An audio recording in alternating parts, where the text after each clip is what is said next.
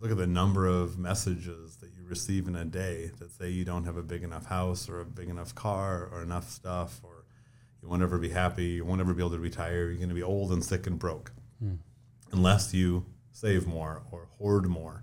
And I think there's certainly a place for setting dollars aside. Absolutely.